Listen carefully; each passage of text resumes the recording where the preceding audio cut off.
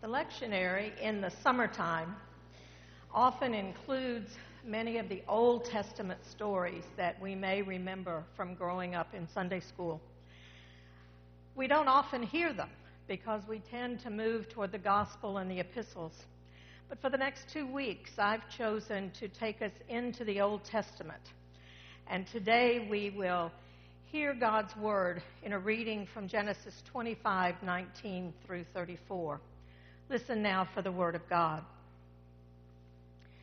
These are the descendants of Isaac, Abram's son. Abraham was the father of Isaac, and Isaac was 40 years old when he married Rebekah, daughter of Bethuel, the Aramean of Paddan Aram, sister of Laban the Aramean. Isaac prayed to the Lord for his wife because she was barren. And the Lord granted his prayer, and his wife Rebekah conceived. The children struggled together within her, and she said, "If it is to be this way, why do I live?" So she went to inquire of the Lord, and the Lord said to her, "2 nations are in your womb, and 2 peoples born of you shall be divided. The one shall be stronger than the other. The elder shall serve the younger." When her time to give birth was at hand, there were twins in her womb. The first came out red, all his body like a hairy mantle, so they called him Esau. Afterward, his brother came out with his hand gripping Esau's heel, so he was named Jacob. Isaac was 60 years old when she bore them. When the boys grew up, Esau was a skillful hunter, a man of the field, while Jacob was a quiet man, living in tents. Isaac loved Esau because he was fond of the game, but Rebekah loved Jacob. Once when Jacob was cooking a stew, Esau came in from the field, and he was famished. Esau said to Jacob, "Let me eat some of that red stuff, for I am famished." Therefore he was called Edom. Jacob said, "First sell me your birthright." Esau said, "I'm about to die. Of what use is a birthright to me?" Jacob said, "Swear to me first." So he swore to him and sold his birthright to Jacob. Then Jacob gave Esau bread and lentil stew, and he ate and drank and rose and went his way. Thus Esau despised his birthright. The word of the Lord. Let us pray. Lord God, open our ears, our eyes, and our hearts, that we may hear and receive your word through Jesus Christ our Lord. Amen. Every family has its stories. How grandmother met grandfather, how they dated and wed, how their first house was blown away in a hurricane and all was lost, how the family showed up, took everyone home, and helped rebuild, how the children fought and grew. My mother worked diligently on our family history. First, on her side of the family, the Lauderdales from Thirlestane Castle, south of Edinburgh, descended from the Duke of Lauderdale, who was once crowned King of Scotland. And then on my father's side, from northern Germany, where accounts of sausages and farming filled family ledgers. Every family has its stories, tragedies, comedies, tall tales, and legends. Good or bad, they matter to us because they explain us in some way. They help us find our place in the history of the world. These are my people, and this is how they lived. And in many cases, because they help us understand why we are the way we are. By telling family stories, we rehearse our family virtues as well as its faults. We find that each of us are simply the most recent players in the age-old drama of life and death that unites us with every human being who ever walked the earth. We also share a story and a heritage as members of the family of God. A story that began with a promise to Abraham and continues in the Old Testament reading this morning. It's hard to imagine a more congenial setting for the birth of children. Isaac, the father, is a son of the promise made to Abraham. I will be your God, and you will be my people. And through you, all of the nations of the world shall be blessed. His genealogy is set. Great pains have been taken to find a proper mother to bear his children. And we find that Rebekah comes from a good family, so all the ingredients for a smooth transition into the next generation are in place. It sounds too good to be true, and evidently it is. For like Sarah, her mother-in-law, Rebekah is barren. But the problem that Isaac and Rebekah have is theological and not biological. They come to recognize that their dilemma is faith-based, and they pray to Yahweh, who is the sole source of life and the future. Even before their birth, Jacob and Esau seem destined for conflict. Rebekah feels the boys struggling within her. The Hebrew verb is even stronger. It says that they crush each other. When Jacob is born, he's holding on to his brother's heel as if he were trying to keep Esau from being born first. In response to Rebekah's request for understanding, God speaks an ominous word. There will be an inversion, and she will bring into the world a scandalous, unnatural conflict where the elder son will serve the younger.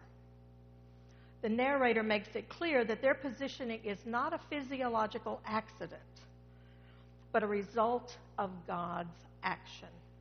A decision that God does not explain or justify, but simply announces. But this event is not simply a family matter. God's intervention cuts away at the basic social fabric of ancient Near Eastern society. Through these actions, the whole social order is potentially thrown into confusion. How can it be that the older will serve the younger? This is not the way things are supposed to work. As Roman pointed out, you think they got a little upset? After their birth, the struggle between the boys continues. When Esau comes out of the womb, he is described as hairy and red, which the Hebrew word for red is Adomoni, which is a word play on Edom, which becomes his name as well as his offspring. He grows up to be an outdoor type who hunts and fishes. Jacob, on the other hand, likes to stay at home to cook and work around the house. Obviously, the rivalry is only going to get worse since Jacob is favored by his mother and Esau is favored by his dad. The two boys were a disaster waiting to happen, though it really wasn't that one was the sinner while the other was the saint. They were both equally capable of irresponsible and devious acts, a fact that is made worse by the reality that in Jacob's case, his mother encourages and facilitates his wrongdoing. Yet both boys were recipients of God's blessing and destined to become the fathers of two great nations, Israel and Edom. As is generally the case in family breakdowns, the real crunch time comes over something as trivial as a bowl of stew. Esau is famished, having worked all day in the field. He comes home and smells the red stew that his brother has been cooking on the stove. And Esau says, "Give me some of that red stuff." Jacob says, "It's not red stuff, it's beef bourguignon. And you can't have any." "But why not?" says Esau. "I'm starving." "Okay," says Jacob, "I'll tell you what. You give me your birthright, make me the heir to the family fortune, sign over all your inheritance to me, make me the older brother, firstborn in the family, etc., and I'll give you a small bowlful." And Esau says, "Yeah, okay." And thus he gives up his birthright. Jacob now has long-term entitlement and Esau short-term satisfaction. The central image of this text is conflict. Conflicting loyalties, conflicting ideas, conflicting desires, conflicting loves. There's conflict between Isaac and Rebekah, conflict between lifestyles of Jacob and Esau, conflict between the purposes of God and the cultural traditions regarding inheritance. Even Jacob's name suggests the substance of the conflict. In Hebrew, Jacob's name means he who grabs by the heel, or the one who supplants. Hebrew names carried with them the sense of character and purpose. So giving the second twin the name Jacob, the one who is grasping after his brother's rightful dues, was inviting trouble. Conflict continues to permeate our lives today. So what are we to do about it? The struggle between Jacob and Esau persists as they continue to war with each other today in roughly the same area of land as they did back then. The weaponry and the rhetoric have both become more sophisticated. But underneath it all, we still have two brothers who continue to clash. Where is God's purpose in the escalating war in the Middle East? Where is God's blessing in the deaths of Israeli and Palestinian children and teenagers? Or in the increase of gang wars in Guatemala, which have sent young children to the borders of our country fleeing for their lives? Or in the fracturing of families by betrayal and divorce? If the divisions of the world are from birth and forever, if tensions and conflicts will always be part of life, if even new life brings despair and pain, why then should we bother? Why do we live? Where is the grace? Where is the hope? Where is the promise? In the story of Jacob and Esau, as elsewhere in the biblical drama and in our world today, God is in the process of turning things upside down. The first are being moved to the back, and the last are becoming first. The older brother, who should have been set up for life as the inheritor of the estate and the new lord of the manor, is finding himself dispossessed by the cunning little brother that he still can't believe is really his sibling. I believe that at the heart of the stories of the patriarchs and the whole of the history in the book of Genesis is the truth that God does things through the lives of the strangest and most awkward of people. When God looked out over the whole world to find a people that he could call his own, the people that he would bless with privilege, the privilege of being a blessing to the whole world, he chose what oftentimes looks like the B team, the replacements, the ones who didn't even have the illusion of having their act together. God chose people just like us. We don't have to be perfect or have everything figured out. before God will bless us, and we can be a blessing to the world. The name for this reality is grace. God gives us a gift when we don't deserve it. And that gift calls us to struggle to bring about a new and better life. It calls us to persevere in working for justice and peace in a world that is broken and full of violence. It calls us to greater and broader humanitarian efforts and working with God in healing and hope-filled ministries. The good news is that God's grace is greater than our sin. In spite of his lack of morals, Jacob succeeds, and all of his schemes finally bring about the results that God intended.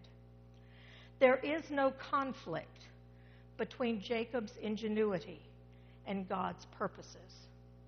Human freedom must always be seen in the context of the purposes of a gracious God. Beyond our scheming is a loving, forgiving God who can use all types of people and situations in the service of God's ultimate divine purpose. It is in the grace of God that we also should place our hope as we travel through whatever conflicts touch our own lives and the world. At the end of the day, Jacob and Esau are what they are and what they become by the grace of God. In our lives, it can be no different. This story declares a fundamental truth about our human nature. We are all not always good at heart, and at times we can be schemers and plotters and manipulators, just like Jacob. Nevertheless, God continues to call such people and to call us to be divine partners. That same God has chosen us to have a voice in our history as it unfolds. In the final analysis, we are not left to the mercy of our own mistakes and decisions. For beyond those decisions and mistakes is a God who has a hand in guiding our destiny. Most of us, at one time or another, are tempted to feel that our actions or thoughts have placed us beyond God's reach. But the story of Jacob affirms that when it comes to choosing people, God's blessing will be worked out in history in spite of human character. We can't explain why God works as God does, so we're left to marvel, to give thanks.